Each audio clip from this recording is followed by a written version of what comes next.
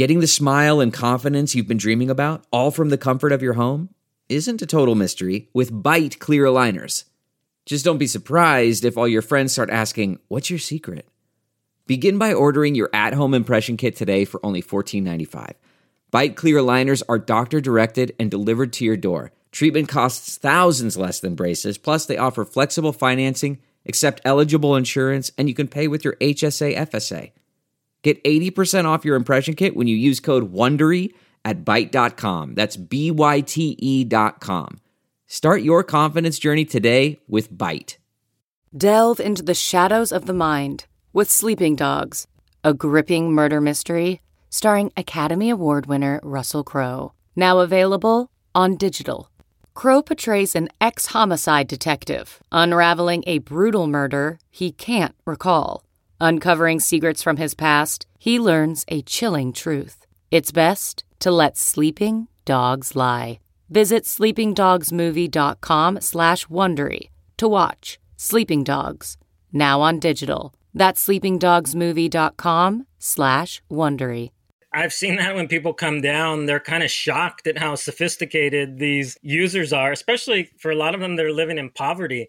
And I tell them, hey, these people have made 10 times as many Bitcoin transactions as you have, like in real world settings. Even when Strike came down, they were wondering, why do people keep sending money back and forth between the Strike wallet and the Bitcoin Beach wallet? Well, this is their bootstrap trading engine. When they want to go into Bitcoin, they send it out of Strike into the Bitcoin Beach wallet. When they want to go to dollars, they send it out of the Bitcoin Beach wallet into Strike. And they were kind of blown away like, wow, we never thought people would use it like that. Welcome back to The Breakdown with me, NLW. It's a daily podcast on macro, Bitcoin, and the big picture power shifts remaking our world. The Breakdown is sponsored by Nexo.io and produced and distributed by CoinDesk. What's going on, guys? It is Friday, June 11th, and today I am so excited to bring you a conversation with Bitcoin Beach's Michael Peterson. If you were on Nick Carter's Twitter space on Tuesday night, where El Salvador's president, Nayib Bukele, popped in to answer questions for about an hour, you heard Mike Peterson talk. You see, Bitcoin Beach is a project in El Salvador that has been running for a couple of years now.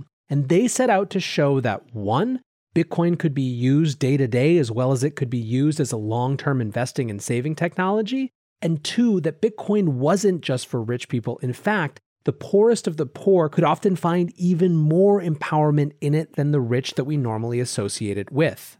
Their website states, "We believe that if a local economy is created with the support of Bitcoin, new opportunities will open up for the community members. The project Bitcoin Beach is creating a sustainable Bitcoin economic ecosystem on the coast of El Salvador, where the majority of people do not have access to bank accounts and the local businesses could never qualify for merchant accounts needed to accept credit cards. From the early days, Bitcoin promised to allow us to bank the unbanked and return power from governments and financial institutions to the individual. However, until recent, this promise has remained elusive.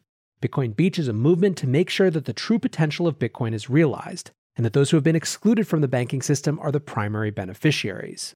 On that call on Nick Carter's Twitter Spaces, President Bukele went out of his way to say that it was the inspiration of Bitcoin Beach, showing that Bitcoin wasn't just for rich people, that it could improve the outcomes of individuals and a community as a whole, that inspired them to start looking into Bitcoin in the first place.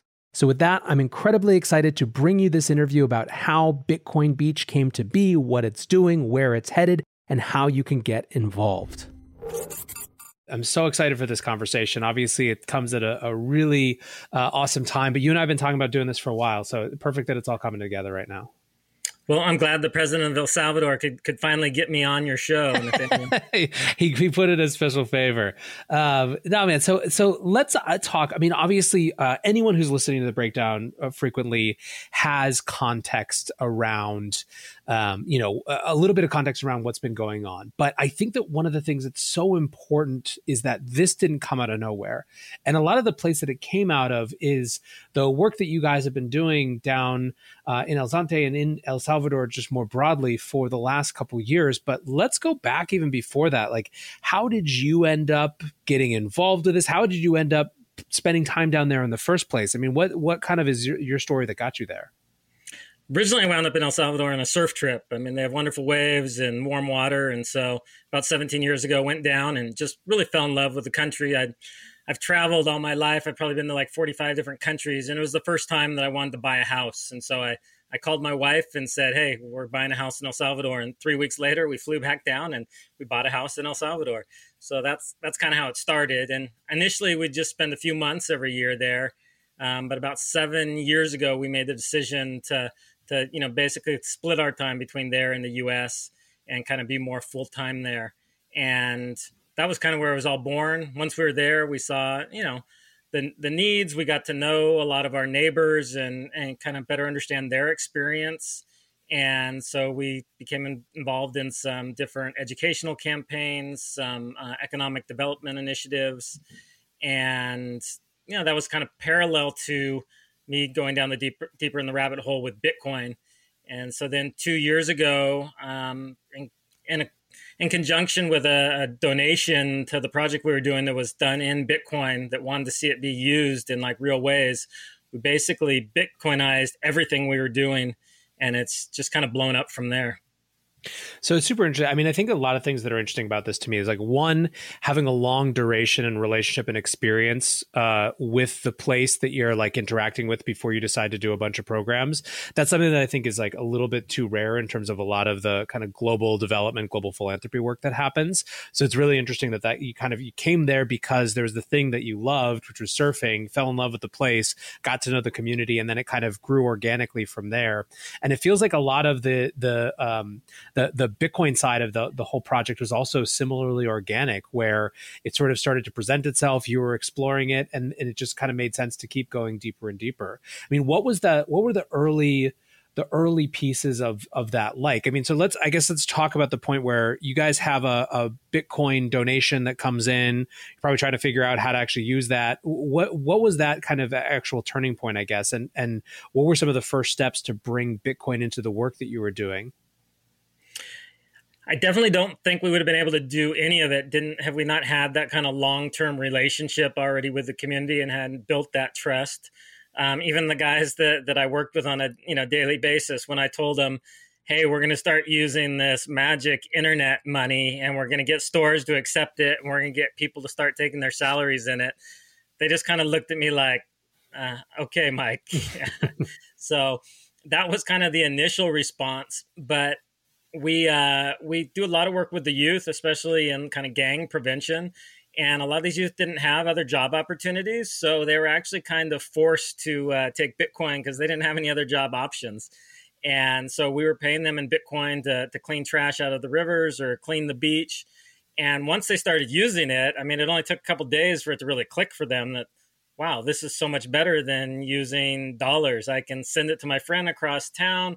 I don't have to worry about putting it in the bank. It's always with me because I always have my phone. And so it really started with the youth. And then from there, once the youth had it and we're looking to spend it, we got our first store on board. We kind of cajoled them into accepting it, and they did it kind of reluctantly. But, at this point, more than half their sales are in Bitcoin. So it's kind of been that same pathway with everybody. And initially, they're a little bit hesitant. They're a little bit skeptical, which is healthy. People should be skeptical because we don't want them falling for, scams or other scam coins. And so it was good for them to be skeptical. But once they start interacting with Bitcoin, and once they start doing their own research and realizing there's this global market, there are people all around the world that want Bitcoin, that are willing to exchange it for value. There's doctors and lawyers from the capital city of San Salvador that started driving down Del Zonte to buy Bitcoin from people, from the youth, that they realized, wow, we really have something here. So I guess let's talk about like what the financial profile of folks in these communities, was or is going into this. Like what percentage of them are actually incorporated in the traditional financial system, have bank accounts, how much of it is just totally cash based before that, and then maybe just as another dimension of this, like what is mobile or internet penetration like, kind of to correspond with that. I'd say those who do pretty much everything in cash is probably 90%. Maybe an additional 10% have bank accounts, but they don't really use them. But for probably 80%, there's no bank accounts at all. But the internet and the mobile penetration is, probably reverse of that. There's probably only 20% of the population that doesn't have at least somebody in their family that has a smartphone that's capable of having a mobile wallet on it.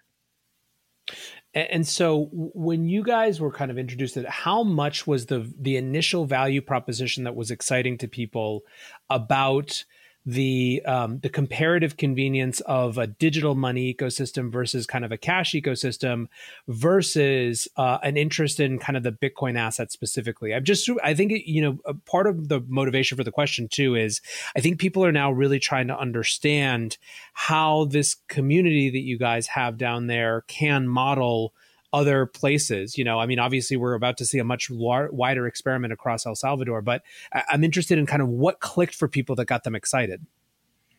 Initially, it was just the convenience. Most of them, they weren't that interested in Bitcoin. If they would have had the option to have the same convenience in dollars, they probably would have chosen that initially.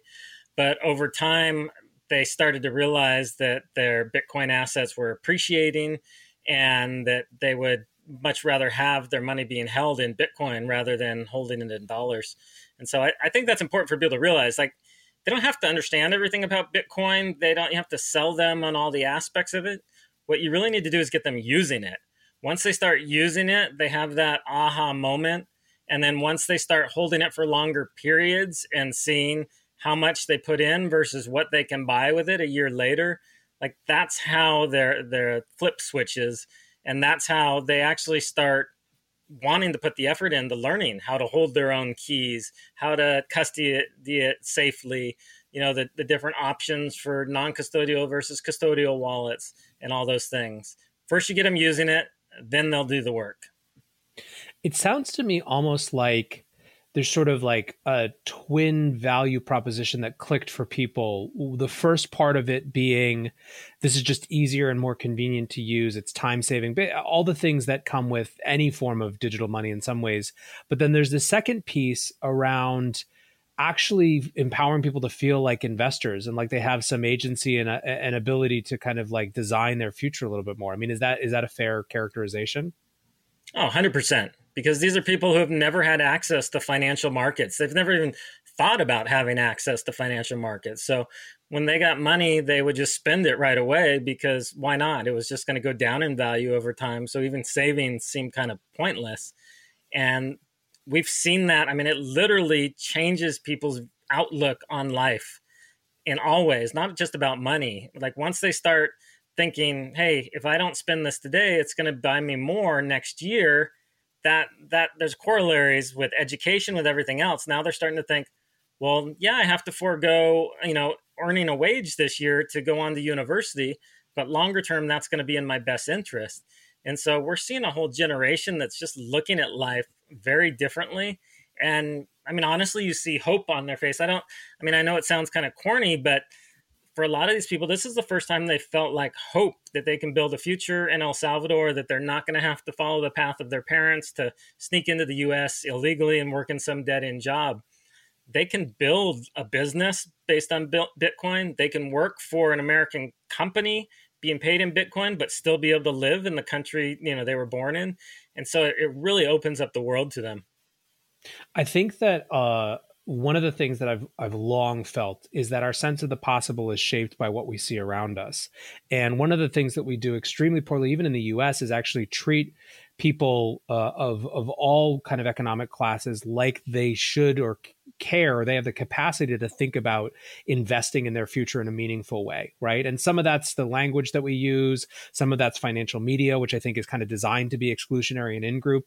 But I think one of the things that makes Bitcoin pretty unique in that is just the divisibility of it, that you can see your sats going up, even if it's a tiny amount. It feels different than, owning a single stock, and a single stock might be out of reach in most contexts, Yeah, they've literally never had that opportunity. Before, investing used to mean like they would buy a bunch of cement blocks because they knew cement blocks went up over time. So if they had money and needed to build something in the future, they might as well buy those blocks now so they at least don't lose value. But for them to be able to buy something that's going to go up in value over time, like that really just shifts everything in their mind. And these are just super intelligent, hardworking people that haven't had these opportunities before. So that's the thing I always want to make sure people realize when they hear about the Bitcoin Beach Project or they hear about what's going on in El Salvador. It's not that, I myself or anybody else brought Bitcoin down to El Salvador.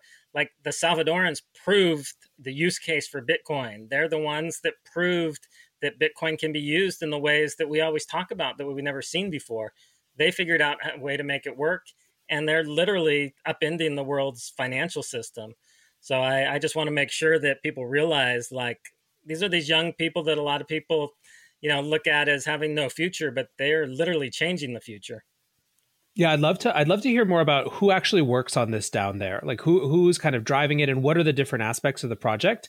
And then I guess simultaneously, maybe more or first, just a kind of a follow-up question from the last question is, have you guys gone through a sustained period of Bitcoin going down and have you seen that change people's perceptions, or how did you help people kind of think through how to think about that experience? Yeah, so we have a team of probably about 15 people. Most of them are, ages kind of 16 to 30 is the majority of them. Jorge Valenzuela is the kind of community leader that heads it all up. He's one of those guys that I don't think he ever needs to sleep. He just like runs circles around me, and he has this huge heart, and he's always looking for ways to improve the community. And so right now we have 22 different programs that are going on, everything from lifeguard program that for the whole region. He launched this professional lifeguard program where we have 62 lifeguards being paid in Bitcoin. We have English classes where people are learning English, but the teachers are being paid in Bitcoin. We have a trash collection service for the whole community where the people collecting the trash are being paid in Bitcoin. So it's not people being given Bitcoin, like they are earning Bitcoin and they prefer to earn Bitcoin, and they're spending Bitcoin at the local stores, and it's Bitcoin that's kind of sustaining the local economy. So it sounds like more than anything, it's like it's a kind of pretty end-to-end community-driven, bottoms-up economic development initiative that happens to have this new asset that serves to kind of facilitate the ease with which the kind of resources flow through the system, and also creates kind of a different mentality and incentive around it. No, 100%. This is very bottom up. And it's funny because when Bitcoiners, when expat Bitcoiners come down and they see people wearing Bitcoin t-shirts or Bitcoin hats, they kind of freak out because they're so used to being, ultra secretive, and you don't want anybody to know you're in Bitcoin because they're going to rob you, because they're going to think you're rich. And I tell them, no, in El Zante, if you have Bitcoin stuff, they think you're poor, because it's mostly the poor that are using Bitcoin. It's the wealthy are kind of the last to adapt it. And so it really is the money of the people. And I think that's what makes our project different than anything I've seen anywhere else in the world, is it really is, the people that only have a second grade education, the people that are living in, shacks with dirt floors, that are interacting and doing most of their life in Bitcoin. Looking for the best way to unlock your crypto's liquidity? Nexo.io is exactly what you need. Borrow against your digital assets at just 6.9% APR. Earn passive income with yields of up to 12%. And swap between more than 100 market pairs with the Instant Nexo Exchange. Try the Nexo Wallet app to get the whole 360 degrees of crypto banking. Get started at Nexo.io. That's Nexo.io to get started today.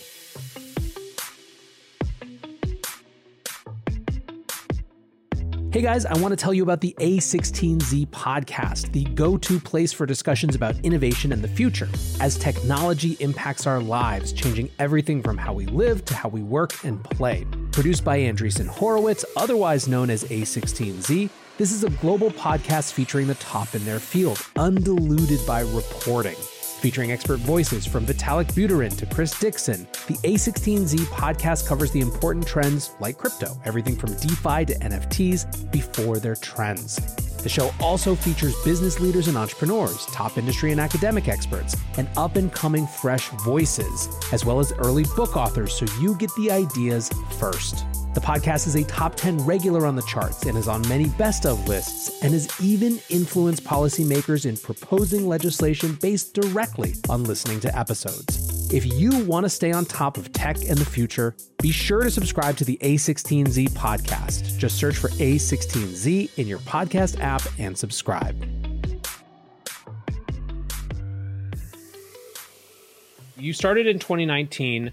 What was like the sequence? I guess where did kind of different things come online? What was first? What was next? And where did you guys start to connect with some of these international Bitcoiners? Obviously, Jack Mallers came down, Miles Suter from Square came down. How did that connection happen?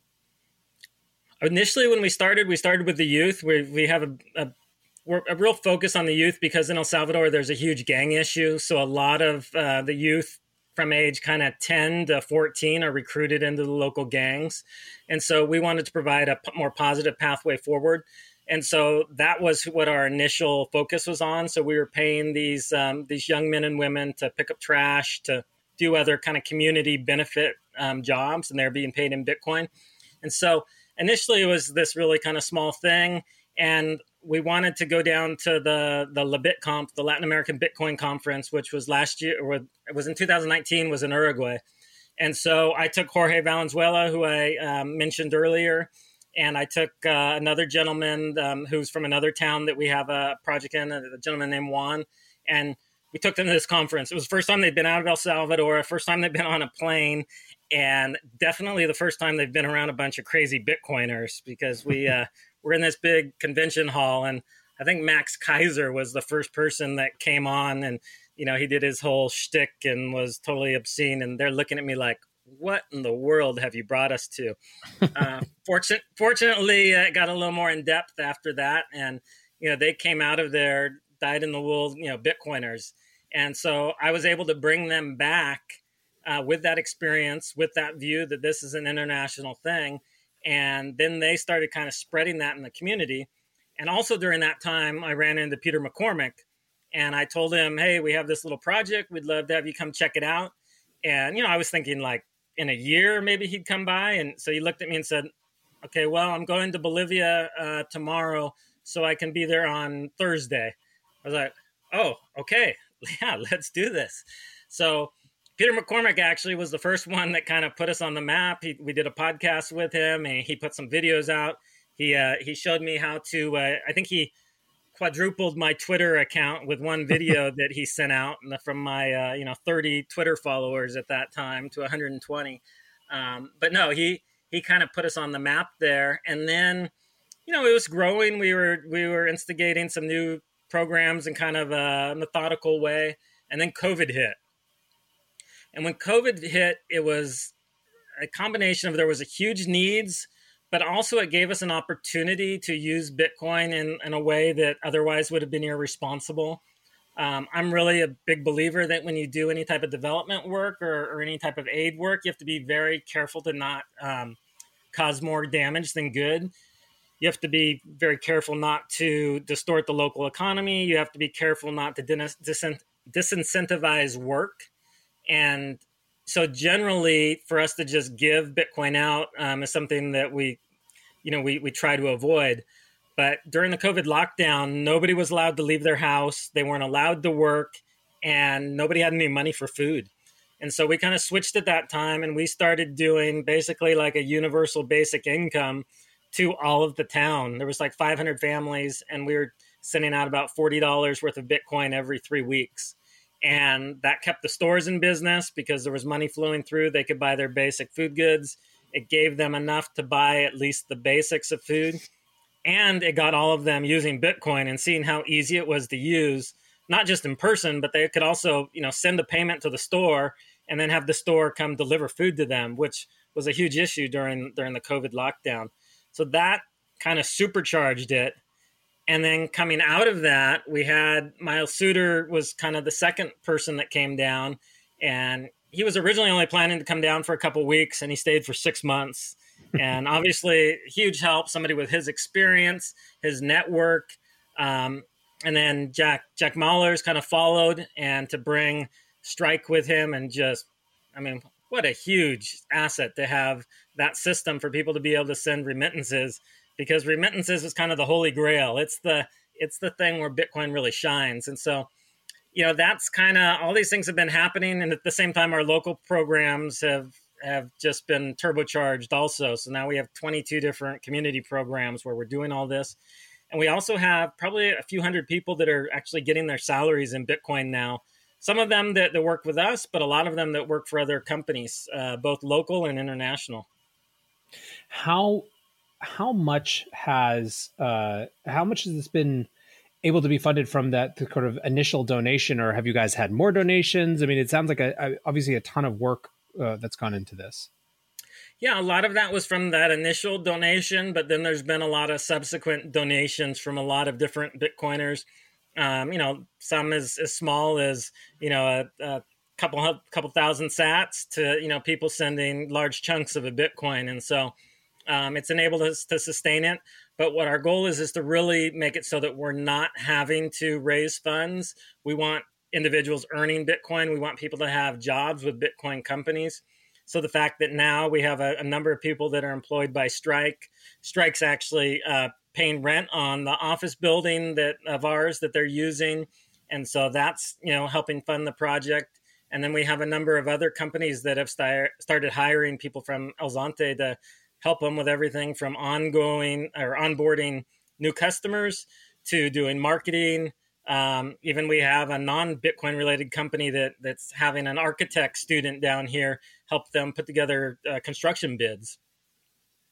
Super interesting. I mean, this obviously gets into, I think, some of the stuff that's happening now. So maybe just to kind of transition into that, let's actually talk about like your perception of Salvadoran politics and how that's changed. You've obviously been going down there for a seriously long amount of time.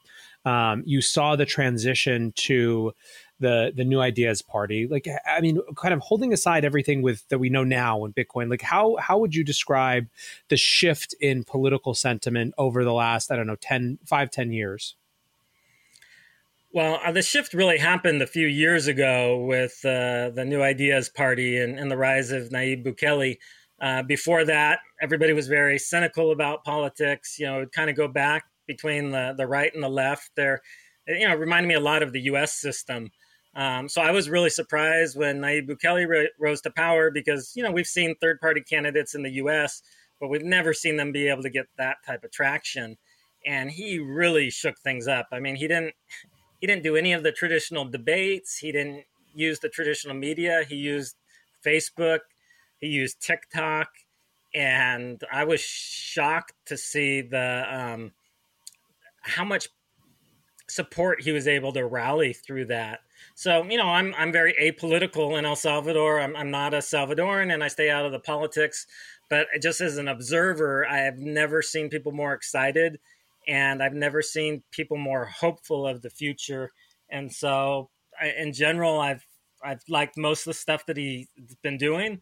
There's always a concern when somebody has that much popular appeal that it could go sideways. But so far, I've been very pleased. And even over the last 6 months, we've met with his Minister of the Economy, Minister of Tourism, the Minister of Education. And I've never met with bureaucrats before that were so forward-looking and who really wanted to help the people and weren't just kind of stuck in the past. So I know he's getting he's getting a lot of flack from certain quarters, but so far from what I've seen, it's been all positive, and especially in light of the history in El Salvador, where the three previous presidents, blatantly robbed the country. One died under house arrest, one's in jail now, and one, fled to Nicaragua for asylum. So that tells you, the bar wasn't very high, but he definitely has the people behind him. So do you have a sense of when the things that you guys were doing and Strike and Jack Mallers, when did they get on his radar or his administration's radar? Was there someone who was kind of paying attention, who was sort of beneath him, or what was that process? If you know, you might not know exactly, but actually on that Twitter space call last night, I got some new information. I think a lot of it was when there was a Forbes article that was done last summer. And I think that caught the government's attention. They're not used to getting positive articles, from publications like Forbes. So I think that got them starting to take a look at what we were doing. and there's been a lot of subsequent good press. And so they've also been very open to allow us to meet with them. I mean, we've had several meetings where not just with the ministers, they would bring in all their aides. They were really looking and considering what we were talking about. Miles Suter from Square went to the meeting with us when we met with the economic minister. And, he was telling from their perspective of what El Salvador would need to do to attract companies, for companies wanting to headquarter here. And they took it seriously. So, and I've never really run into that before with government. Do you know when? I mean, I think that obviously there's a huge element of this that's attracting Bitcoin businesses. And that's something that, has been a constant refrain and question. I mean, really ever since COVID hit, especially this kind of global competition for talent, for tax revenue in the form of companies. But do you know when the legal tender idea got on their radar? I'm not sure. I mean, I'd like to think that we had some part of that. Anytime we had a chance with to do an interview or meet with any of the government ministers, we kept pushing that they could be that party, the politicians that go down in history for putting the world on a Bitcoin standard. They're already on the US dollar, so they don't have to worry about it competing with their currency. So they really had nothing to lose, but so much to gain. I don't know when they started taking that seriously or what kind of got them to go in that direction. But of course, we're thrilled they did. Well, one of the things that I think is remarkable and that is a lot of people are noticing is I think that if you had polled the average super engaged and franchised Bitcoiner on Twitter, at the beginning of 2021 about whether a country would adopt Bitcoin as a legal tender, as a currency first, or Bitcoin as kind of a reserve, right? I think almost everyone would have said reserve.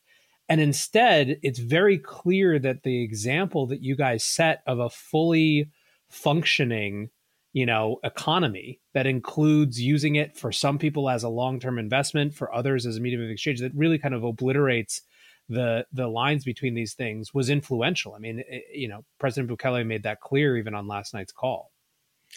Well, I think the Bitcoin community has become a little too just locked into the digital gold narrative.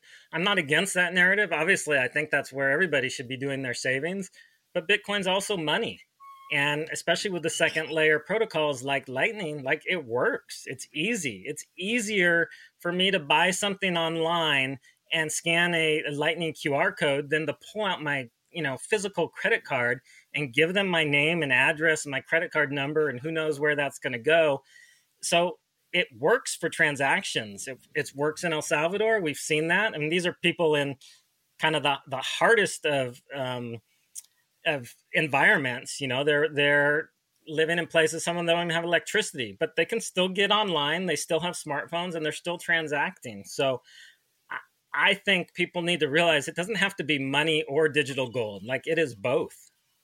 So, I mean, on this front, I actually forgot to, I had asked this question and then we got talking about something else. The question around what happens when Bitcoin goes down? Have you seen people be stressed out? How does it impact it as a medium of exchange? I mean, this is the critique that you hear constantly from people who don't think that Bitcoin is viable for this type of setting, is it's way too volatile. What has your experience been with that? That's been a real big concern of ours from the beginning, but it's actually been much less of an issue than we anticipated. We've seen, even in this last big drawdown, the people that are just recently got into Bitcoin, they're kind of freaking out. But the people who, have only been in it for 6 months, they're like, no, we understand this is how Bitcoin works. This is kind of the history of it. We think longer term, it's going to go back up. I actually like it when we have these big drawdowns because it kind of squashes the speculative fever. When we were having that big run up, then I was starting to get concerned because then people were, thinking about borrowing money to buy Bitcoin or selling their family land to buy Bitcoin. And we've always really discouraged that. We want people to dollar cost average in, or the stores that are accepting Bitcoin, set aside a part of that as their savings. But we don't encourage people to be overly leveraged. And we also encourage them to make sure they understand the ups and downs before they go into it deeper. And we do see a little bit of shifts. Most recently when we saw this big pullback, we did see less people spending their Bitcoin at that time. They weren't, selling it, but they were just holding on to it and not spending it and waiting for it to go back up. So you see slight shifts, but most of them have been pretty adept at, at kind of riding the waves and knowing how to manage the volatility. Well, it sounds like that's a natural, mature tension that people have to make decisions on for themselves, right? It sounds like there's no denying you guys aren't trying to obfuscate the fact that Bitcoin is this asset that's likely to appreciate over time based on its particular dynamics and global adoption. But at the same time, the whole point is like people get to make their decisions day in, day out about how much they can use, how much they can save, and that's just a kind of an individual process that everyone in every family has to go through. No, exactly. What I will say is it has really, really switched the mentality about savings. El Salvador is a very spending culture. It's not a savings culture. And we're seeing people for the first time in their life, like they're really focused on savings because they have this sense that, well, what I'm spending today is probably going to be worth double in the future. So I'm going to spend as little as possible. Yeah.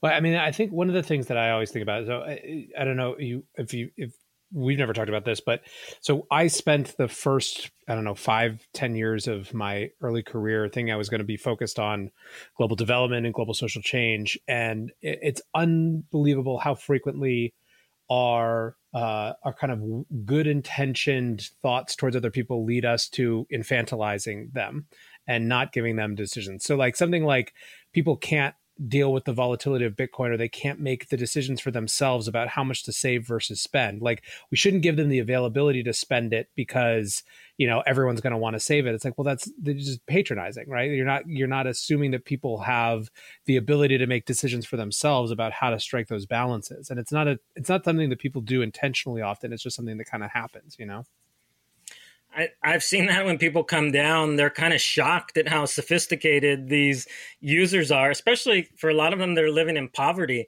And I tell them, hey, these people have made 10 times as many Bitcoin transactions as you have, like in real world settings. They know what they're doing.